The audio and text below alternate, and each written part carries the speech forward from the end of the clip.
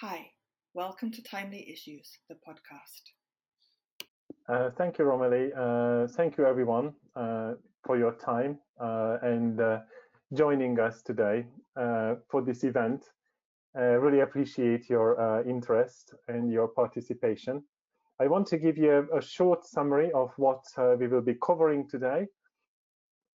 We look at what's happening to the health tourism market and look at both the awareness side and the medical side. We also look at how the vaccination is rolling out in various parts of the world and what kind of impacts does that may have that may have on the actual traveling for health and the health interest.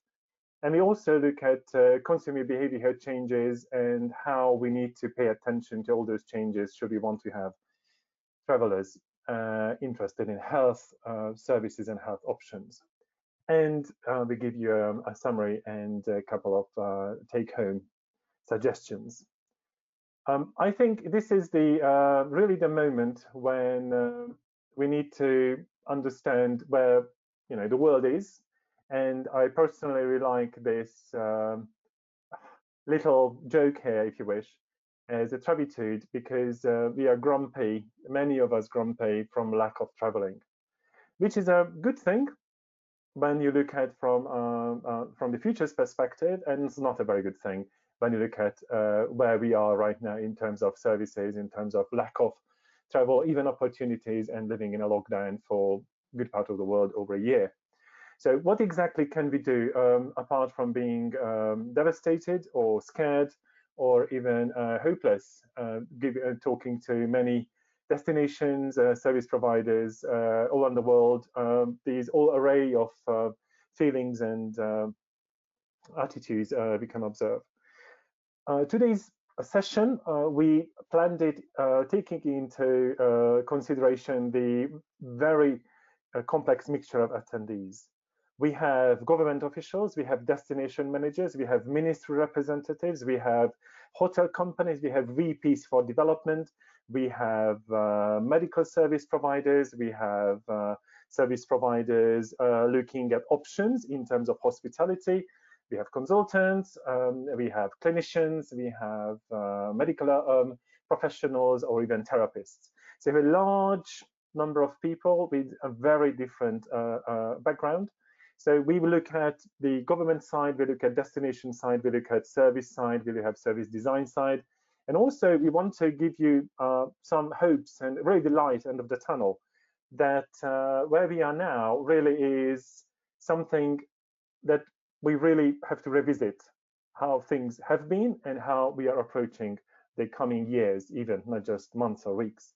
So may I be blunt and say that probably we need to forget past reviews, because you were fantastic in 2019 and you had great reviews on whichever review site. You may need to forget that because 2 years on may not be relevant. The market has changed, your competitors changed, many of them closed or been through major revamp or major development. So the reviews could be a good indication, but don't count on it much. Sadly, when you need to reestablish business contacts, because companies got vanished, people had to leave, or people moved to a different place. So whatever you may had 2 years ago, we may have had years ago, may not be relevant anymore. So we have to reestablish contacts. Accessibility is severely affected, meaning you can't get there. Your guests cannot get to you because we don't have accessibility. Flights cancelled, most of flights cancelled, international flights are severely impacted. So there is going to be a very different situation. And yes, you might say that as soon as the vaccination is done, and Irving will talk about that, everybody will be traveling and there will be a massive spike. Yes, potentially yes, but that also means that the whole world wants to have the travelers, everybody at the same time, attacking them with messages. So what exactly can we offer? And that takes us to the next point, which is segmentation has changed. How we define segments, lifestyle segments, how the mental stress changed segmentation characteristics.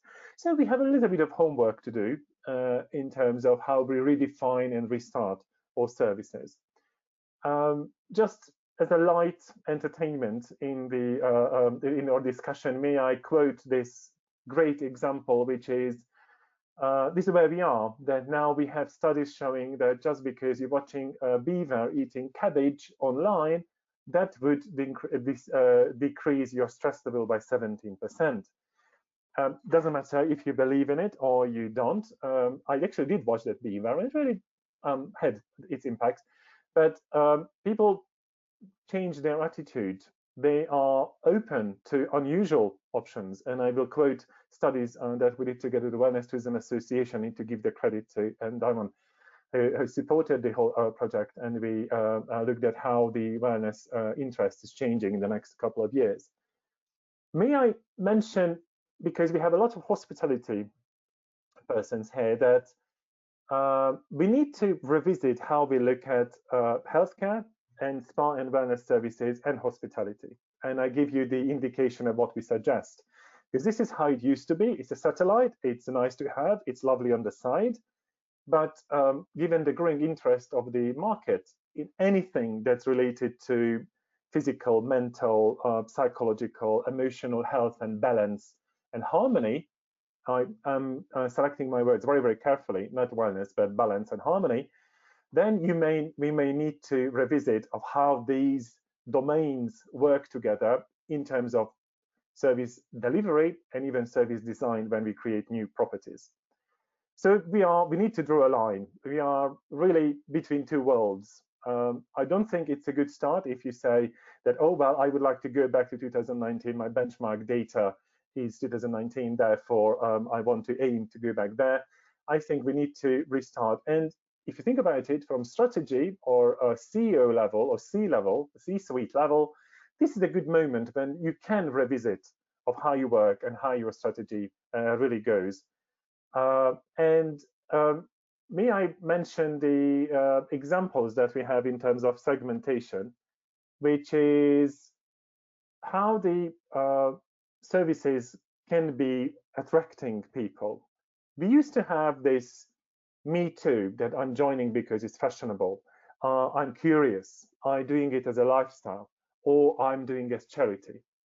And if you ask me, looking at the service developments recently, we really can see that there's a change and there will be charity.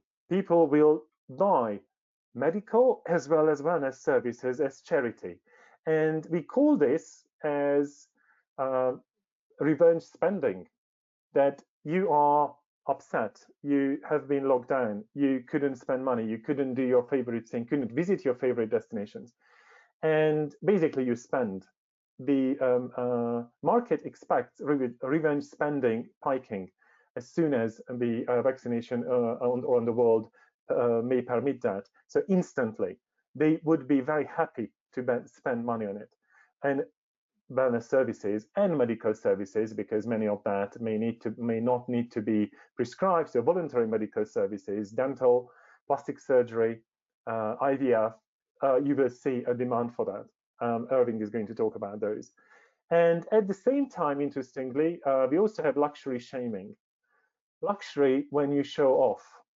Luxury shaming, not just flight shaming, but luxury shaming is something that at the time of a global epidemic, economic, social disasters, as we can see in many countries or destinations, showing off and go to physically luxury looking facility, people may be calling you names. So we need to be careful how we define luxury, and that's why I wanted to give you, the lights and the lighthouse. What options do we have? I would like to call your attention to the study that we did together with the Wellness Tourism Association. And there's a B2B study, and I really would like to call your attention to really focus on these triggers and some others, because we didn't have more time to look into the various other triggers. I just want to highlight these. You can't really see wellness here, can you? Or can't really see health here, can you? But this is what people are really thinking about when they're looking for services or buying services. So next time, visit or revisit how you communicate and how you design services at your end, and what your destination is suggesting in terms of trigger points. Because people may look for self-healing, may look for flourishing, may look for distressing or rewarding, for the matter. And this is what you need to provide. And yes, we know at the end of the day, they do buy wellness services, for example, but they're purchasing wellness services, but they're buying distressing or buying rewarding. And also would like to stress the importance of how luxury has been changing. We have several layers of luxury, from everyday luxury to bespoke luxury. And we need to be aware that the term and the meaning of luxury is changing rapidly. Don't forget that the various aspects, even relaxation, can now become an ultra high-end luxury, which was an everyday luxury. Now it's moving to ultra high-end because you don't have the chance to do it. So the propositioning and the positioning of a service or a destination may totally be different as of now, or even in short term, because of the severe situation in terms of lack of traveling or lack of leisure time. And that gives you options, that gives you opportunities. At the same time, it raises challenges. How you can define your services, how you can position and communicate about your services. Is it luxury? Is it everyday luxury? Is it a bespoke luxury? Is plastic surgery now a bespoke luxury, although it's been everyday?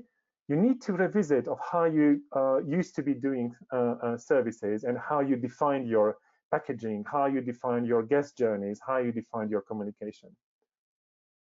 Just an example, a floating sauna in a natural lake, which is very simple and very easy, looking like this. Would you call it luxury? What kind of luxury would that be? Would it be wellness? Would it not be wellness?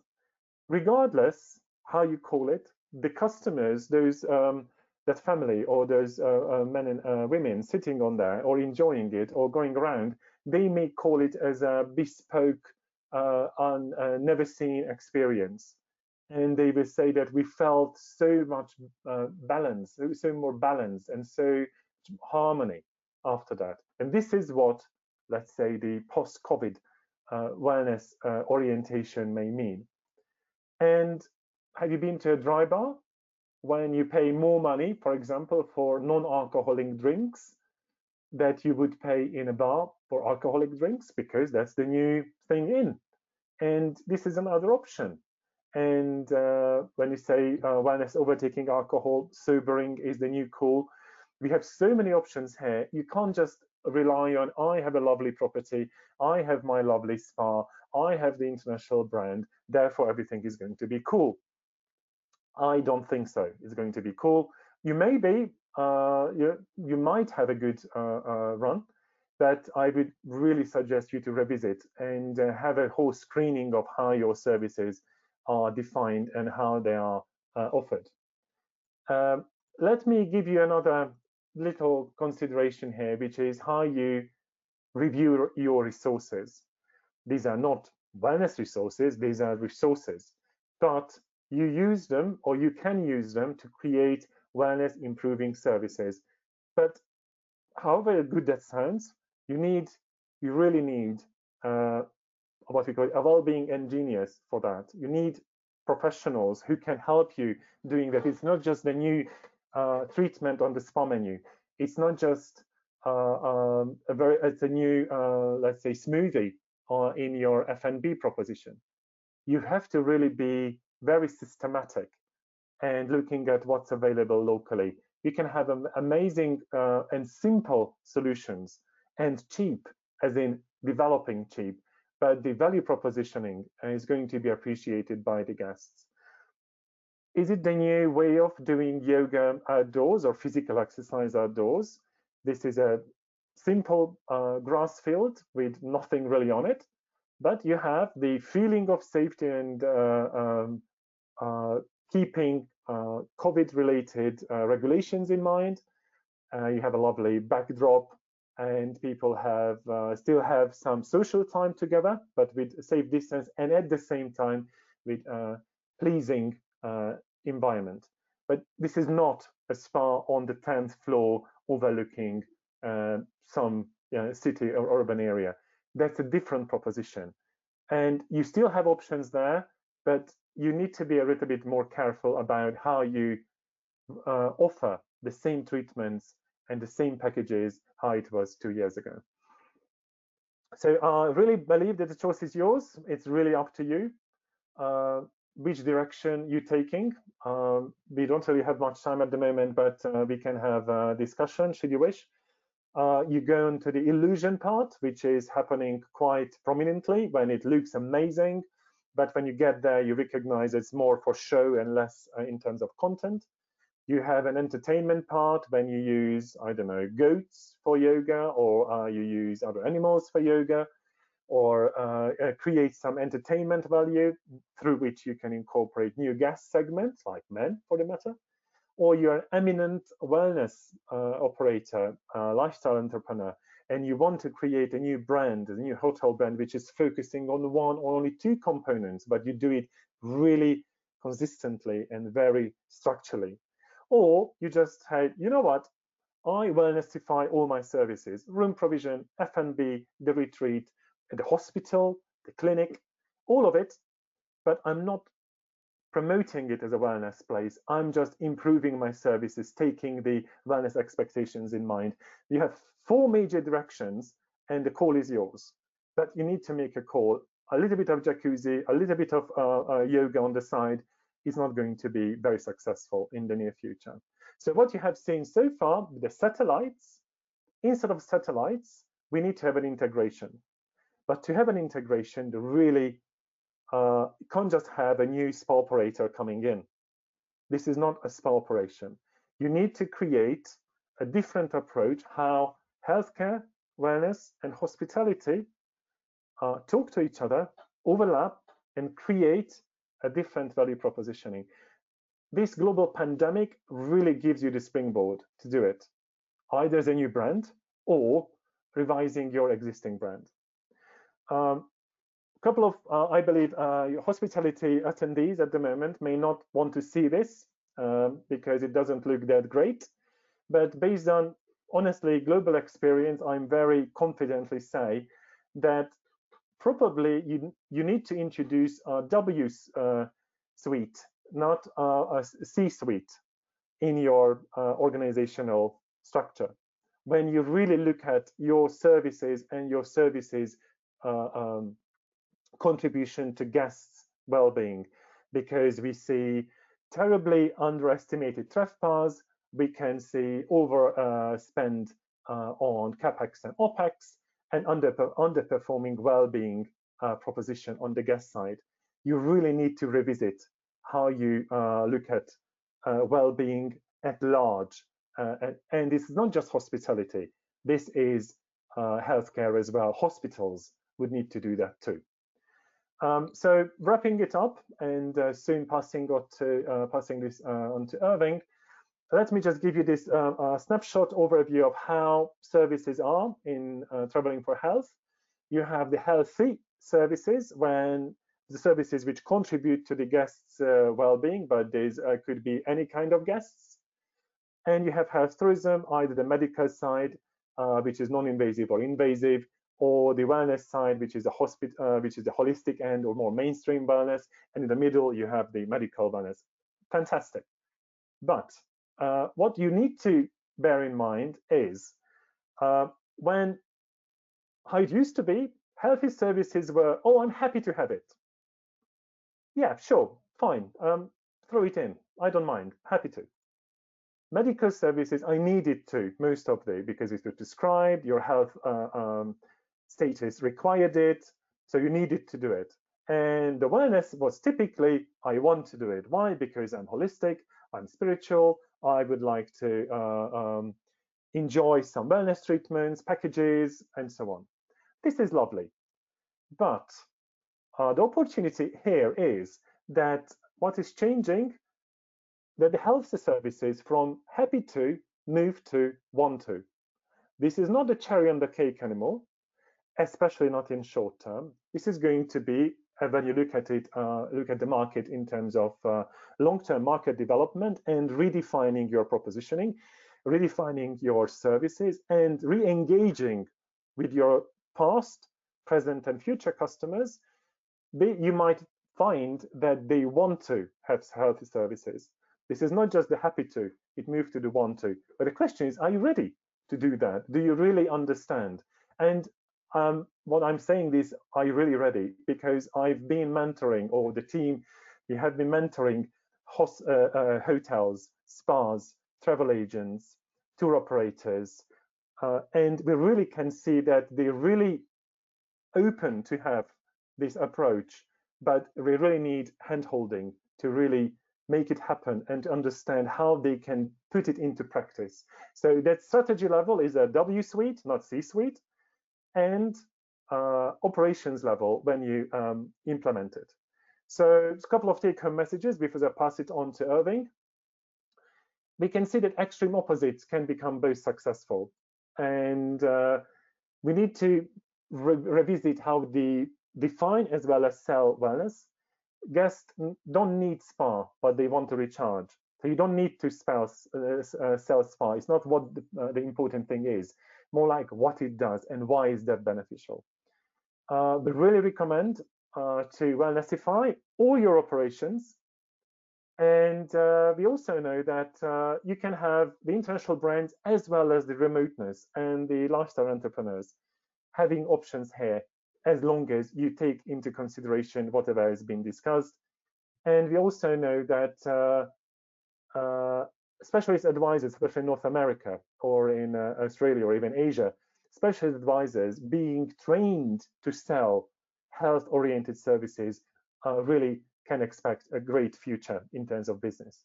And as a last point, don't forget that guests, based on studies, this is not just me talking, but again, this is from the Wellness Tourism Association's discussions, and also the International Medical Travel Journal studies we did together. Guests are open, they understand more, and they're willing to learn more about it. So this is your chance. This is the moment to redefine and rewire your services and rewire the thinking of your guests and reestablish contacts with your business partners as well as your future guests, because they really are open and they really would be happy to learn about it. They just would like to know how and what. I think it's a good summary for this part, and I pass it on to Irving, who's going to talk about the vaccination and how that is impacting traveling for health. Thank you.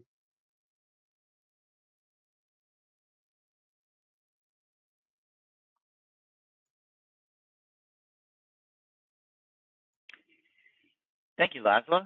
And I want to echo Laszlo's gratitude to all of you who've taken the time to participate. And once again, if you have questions, put them in the chat or in the Q&A function in the GoToWebinar browser. So Laszlo's done a good job of doing a sweeping review of how COVID has disrupted the classic strategic perspective on the health tourism markets. I'm going to look specifically at how and what is driving the recovery in the global markets in general and the health tourism market in particular. The best examples, the best proxies we have for what's happening in the individual health tourism markets are the global metrics, as accurate or as inaccurate as they are. And the specific examples in the health tourism market bring in, as Laszlo was alluding, issues around pent-up demand, issues around a sense of well-being, a lack of a sense of well-being, as we've all been wrestling with this extraordinary pandemic. So the vaccines rollout is a specific example of the disruption in the market and is a measure we can look to as to how to predict how these markets will recover. We're going to be looking at something like vaccine passports. Several organizations, several countries have played with or are toying with the idea of having a vaccine passport. I've had my first dose of vaccine, and I'm very proud of my vaccine card. But going beyond that, organizations like IATA, the International Travel Association, has kited the idea, is putting forth the idea of having a standardized passport that would allow travel. And there's other things going on between and among countries that I'll talk briefly on. The real issue that we run into, the real issue for health tourism and the global travel and tourism markets overall, is the uneven nature of the response to the pandemic and the uneven nature of the results of those responses. This is what's really put us in a very difficult position globally and cross-border. The whole purpose of vaccines is to create this concept, is to create herd immunity, where there's enough immunity within a population to protect individuals from transmission, from contraction. And predicting herd immunity is complex, but I'm going to walk through a couple of models to that. And what does recovery look like? Is a return to normal really a normal at all? I think Laszlo said it very well, and I concur that whatever your metric, whatever your benchmark was in 2019, you need to move past that and consider a new model for the future. So this is a complex slide that attempts to lay out the OECD, which is a club of wealthy nations, the major developed economies in the world, predict global economic recovery. And according to this, you'll see that the standard, the 2019 standard, is reached among many economies roughly in September, the end of Q3 2021 this year. And then based on the vaccine projections, it would get even better, say, by March of 2022. So these are pretty optimistic projections, and while I don't wish to rain on anybody's parade, our clients need more reliable, accurate projections and estimations of future activities. So I'm going to show you how we've done this. Also, OECD is famous for putting forth very optimistic projections. In 2016, they published a research article that actually talked about how Europe in particular would recover from a global pandemic, and they predicted a very rapid V-shaped recovery from the pandemic, and we know that it's been anything but that. So predicting this herd immunity is an extremely important function of predicting the recovery or the return of the markets. And for individual operators, this is an extremely important planning element. That is to say, how do I know when to bring staff back? How do I know when to reestablish resources that I've put aside for the time being? So this model shows an estimate of the date at which herd immunity is achieved in the United States, UK, and the European zone. Excuse me. And this model was created as recently as late February. And as you can see here, the US was predicted to reach herd immunity sometime in June.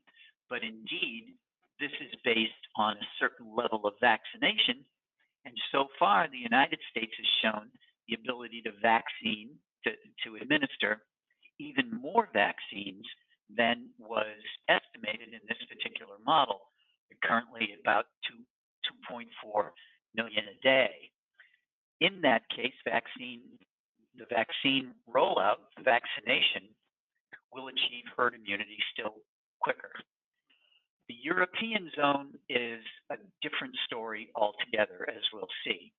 The European zone, European countries, may not reach herd immunity until March 2022 or later.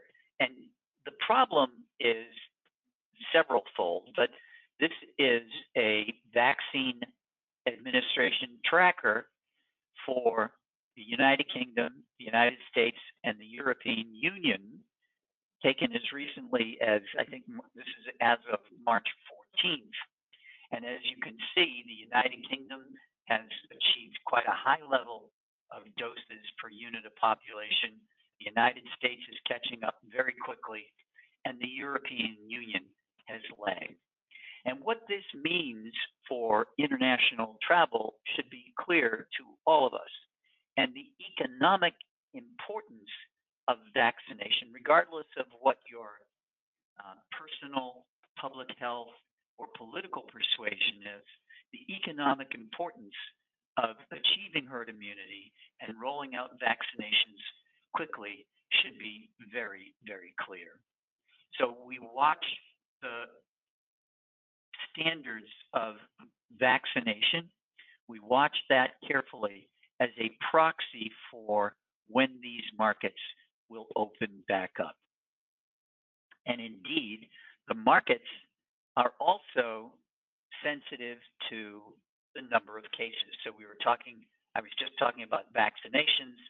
Here we see data from Johns Hopkins about the 7-day rolling average of new cases, and Europe is indeed faced with looks like it's going to be faced with an uptick. It is facing an uptick of cases, and this may indeed represent a third wave, which would have still a greater disruptive effect on cross-border travel and therefore on health tourism. So this is information about the IATA Travel Pass Initiative. This is an attempt by the International Association of Travel Agencies to create.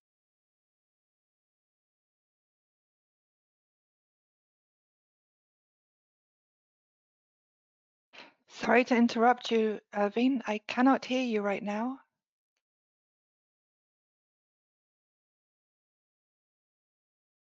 Many of our clients are discovering that consumers within their countries or within their regions are now willing to travel within region, within country, to consume services at their location.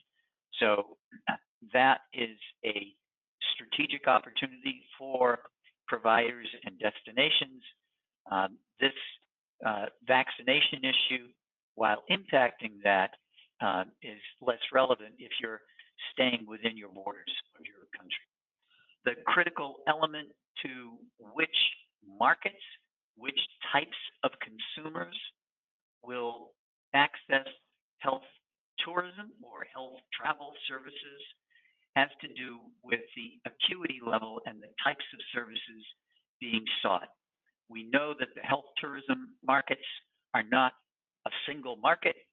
Laszlo pointed that out very well in one of the slides when he was talking about want to, happy to, need to. So at one level of these markets are high volume, low unit value. On the other side are low volume, high unit value. The markets On the left, the high volume, low unit value markets, cosmetics, non-invasives, treatments, dental treatments, and the like. And of course, the low volume, high unit value are very often what is thought of when people talk about medical tourism. These are orthopedic procedures, cardiac procedures, and complex cancer treatments. There's certainly a lot of pent-up demand. There's good clinical evidence of pent-up demand in that diagnostic tests that are being conducted 11, 12 months post-lockdown are showing higher incidence of more advanced illnesses, and this is being pointed to as an excellent, as evidence that treatment delays are indeed increasing the acuity of clinical conditions and increasing the demand for, as going back to this model, especially those low volume, high unit value procedures. Health tourism, as we know, is a journey. COVID-19 is going to add aspects to issues of trust and uncertainty, and we as providers and destinations are going to need to find a way to address those concerns in order to attract consumers who may be still nervous about their willingness to travel for services. So the strategic options, Laszlo addressed those, new markets, other ways of looking at your service lines, and new source marketplaces. Tactical options, which I've been alluding to, have to do with reducing consumers' fear and demonstrating or showing safety. Historically, in healthcare marketing, we never used to talk about safety. Safety is what is referred to as a Kano quality. That is to say, if it's there, you're in the game. If it's not there, consumers won't even consider you. So it wasn't something that we ever encouraged clients to actively discuss safety. But now it's very clear, since the fear and concern about infection, the fear and concern about the safety of travel, these are issues that we absolutely need to display and show. So for a bit of prediction, crystal ball gazing, we believe that there are two segments, and there's good evidence of this, the two segments that will come back. The first one is the vanity or cosmetic segment. We're seeing now in our, across the globe, across the segments, we're seeing consumers travel for augmentations, cosmetic surgery augmentations, things like hair transplants, buttock augmentation, breast augmentation. People are indeed traveling for this. Some of that is driven by the very fact of the lockdown.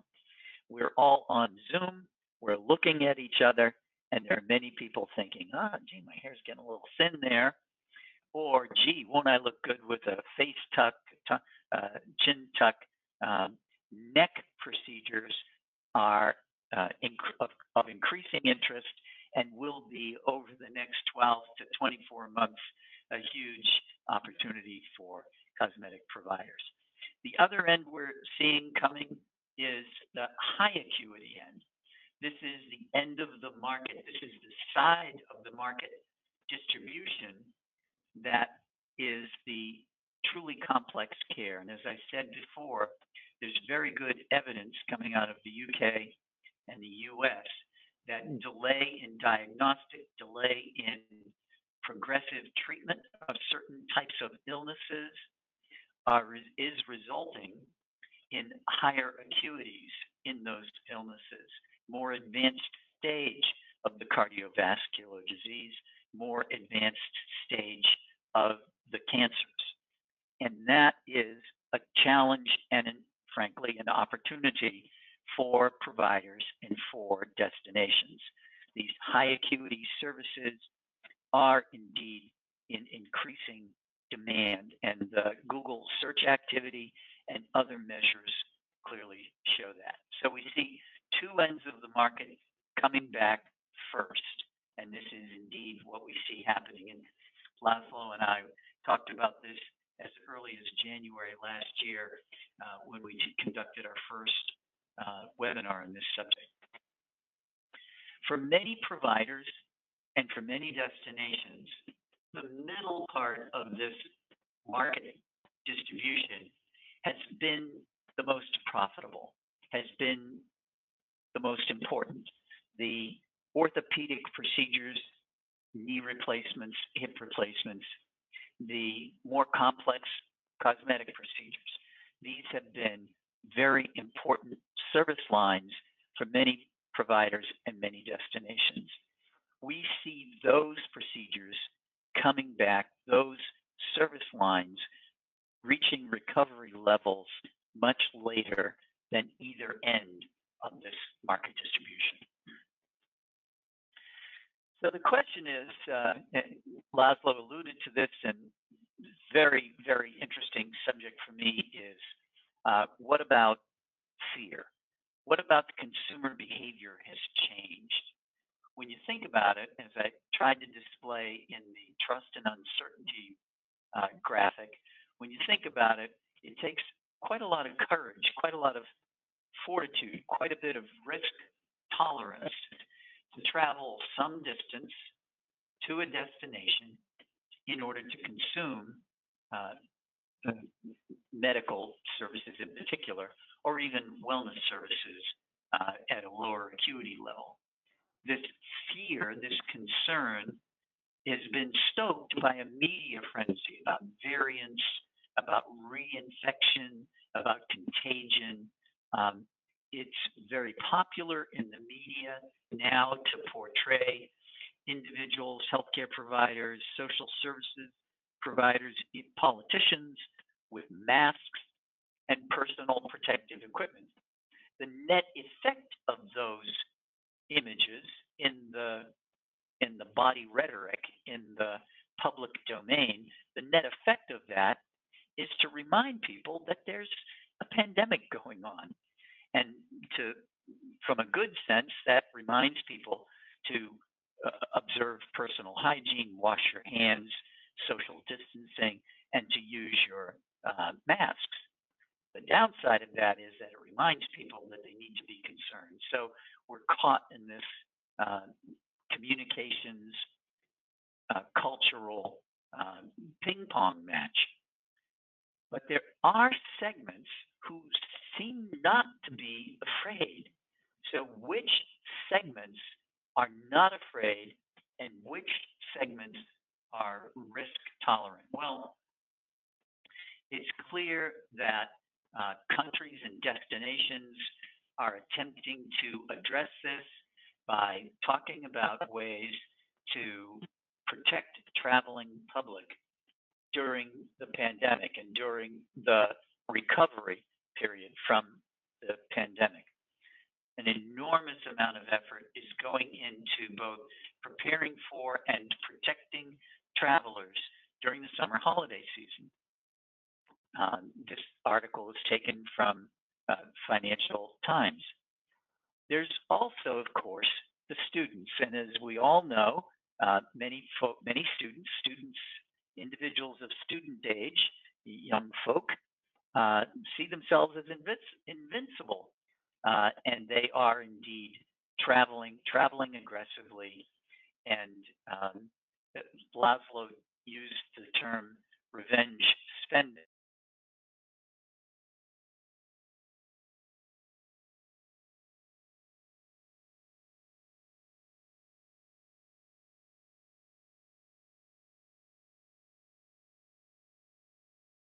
Destinations do to overcome or counterbalance consumer fear, and what can providers do? Well, I'm going to offer a few more take-home messages. First, there will be, and we're seeing, a surge of pent-up demand here or it's imminent. The important thing to keep in mind is that while we get ready for it and while we deal with it, pent-up demand is not stabilized business. It surges and then it recedes. Their uneven response between countries and even within countries is delaying recovery. If you're keen to monitor the harmonization of recovery responses, I would suggest that you look at the COVID-19 tracking project and keep an eye on vaccination rates. Certain segments in the market are indeed more risk tolerant than others. And if we're encouraging people to travel, we've got the systems, responsible programs in place to do that. We can speak to those more risk tolerant. Some segments are risk averse.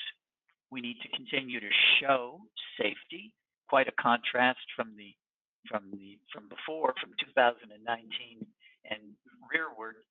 And standards. We need to look for proxies for safety, certifications, accreditations, etc. So with that, I will stop and we can see what questions there might be.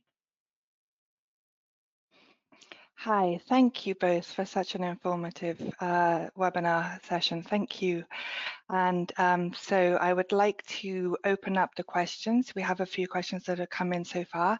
And I'd like to start with one that came to me via email, if I may. So Laszlo, I think this one is for you first. Do you think innovative ideas for wellness tourism are welcome to help spark interest in this recovery year from the pandemic? My focus is on respite tourism for family caregivers, and I welcome any support of this concept from any organization or university and travel tourism bureau and company. It's a good question. Thank you, Bob, the question, because I know who asked the question, at least have a good guess. So thank you, Bob. I believe really we have been in discussion with Bob for years.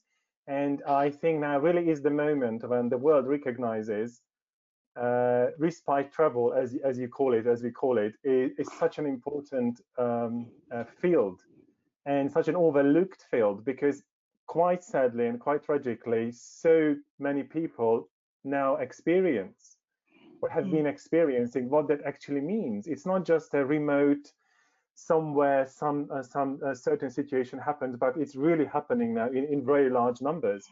So it absolutely is the case, and the mental fatigue and the COVID impact on mental as well as physical balance and health is going to be overwhelming to a way larger part of the society and the world, not just the ones who are personally involved. So your question cannot be more to the point, that it may not be called respite travel, because that makes it a very kind of siloed. But the objective why we would need to pay attention and more attention to all those related issues to respite and respite travel and people who take care of others is absolutely paramount. How the service providers will respond to that, now that's a different question. Because most of the time demand would go that, yes, you may be stressed, you may be tired, but when you do go through such emotionally, personally, psychologically stressing situation, one full body massage may not do the job. And the Swarovski crystals, chandeliers may not do the job. So that really requires a different approach to it. And I think now industry really needs to recognize this is not just a small niche, very important, but a small niche, since all across board, all the sort of population, we have people going through such tragic or stressful or really draining situations. So your question cannot be more topical and more timely, Bob. Thank you. Yes, thanks, Bob. And so, thank you, Laszlo, for your answer. Sorry. It's a great question. Do you have anything to say on that? Well, I only wanted to add that in long-term care, which is a big part of our practice, In long-term care, something called respite care is very important because a substantial number of people who care for persons with disabilities are their family members or close friends, and these folks need a break. And when destinations promote themselves as an attractive destination, historically, one of the assumed benefits to the traveler for that is a break, is rest, relaxation, recovery, and re-energize, take care of yourself. You know, you deserve this. Those messages can be not just brought down in the third paragraph, but those messages for certain segments could be brought forward as a way of validating the need for people to take care of themselves and to mitigate the effects of the stress. Yeah, it's, as Laszlo said, it's enormous. Thank you both. So we've got time for a couple of more questions. So the next question is, hi, I'd like to mention that one of our problems is to find staff and medical wellness due to lack of staff in Germany. Is there any international staff pool, any idea? Oh, well, I think it's going to be an issue all over, especially medical wellness. Don't forget the person who asked this question referring to this particular field, which is very country specific or healthcare specific, since medical wellness is a thing in Germany or Austria or in Slovenia or even in Hungary and certain other countries as a small thing. But in other countries, it may not be registered or may not be even offered as such. The US understanding of medical wellness is a different ballgame. So that may not be necessary and not be relevant to you. So at the same time, where people lose their jobs, their international travel options are limited. So you can't just have a pool and have new staff because of various governmental and whatever barriers or limitations. So first of all, I don't know a pool. Sadly, I cannot really help you with that. Second, what you mean by medical wellness may be a barrier because of the various trainings that people have in other countries, and licensing and even certifications may not be appropriate. And third, you can't travel. I mean, literally, and you don't quite know when. And fourth, we do have an issue that medical wellness as such is still up in the air and still floating around. Some do it rather well, some talk about it, some may not even know about it. So having staff and having a pool, which now you have a pool for spa therapists, because that became such a mainstream, but medical wellness is still is a very niche proposition, and because of different understandings, depending on where you are, makes your life a little bit even more difficult. Sorry, I cannot give you a very positive answer at the moment. I'm really sorry about that. Irene, anything to chip in? There are the companies that are making a lot during the pandemic include the delivery companies, Amazons of the world, and staffing companies. The staffing companies are having very good years because of the difficulties associated with people becoming ill. Even if staff don't become ill, they can't travel, or they need to stay home with someone for whom they're caring. So the staffing agencies have done very well. I don't know of a staffing agency serving the German marketplace.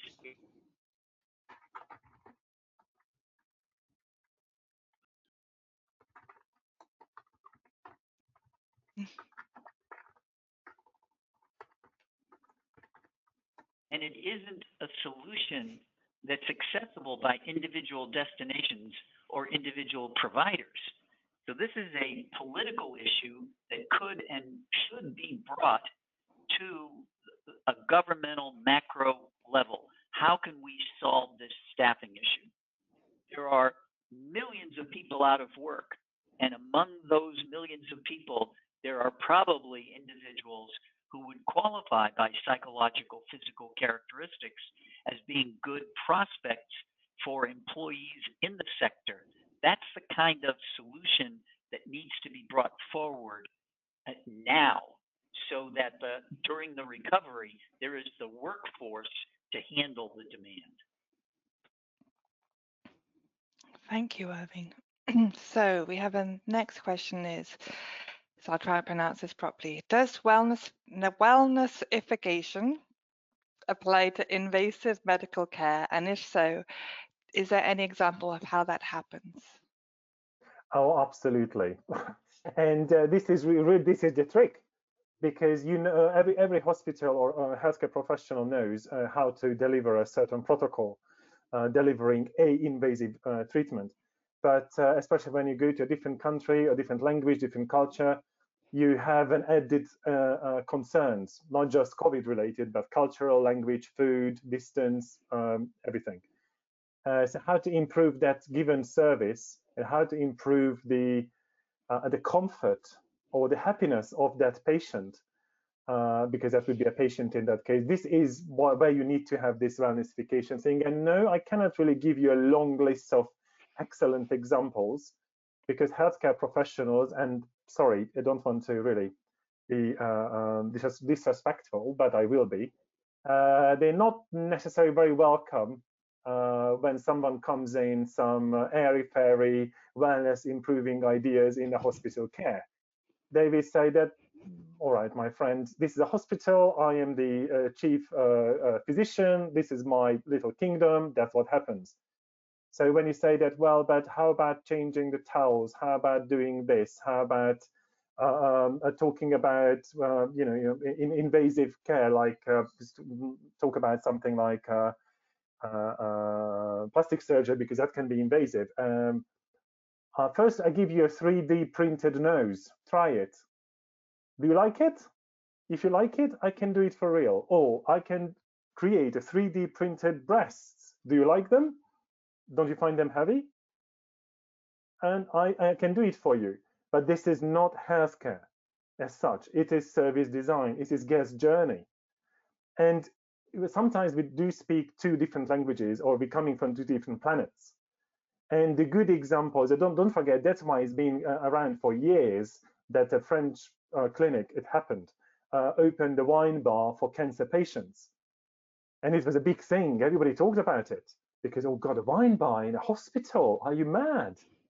Not because they wanted to be drunk. It's just, who says I am, sorry, this is going to be a terrible example, I'm stage 3 cancer patient. What impact you think a glass of wine will do? Tell me.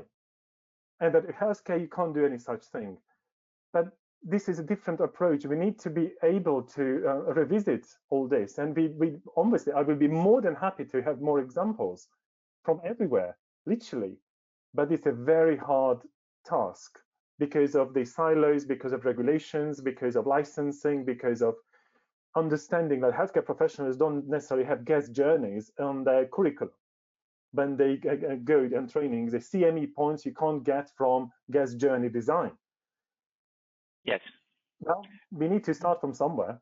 Yes, Laszlo's spot on with this.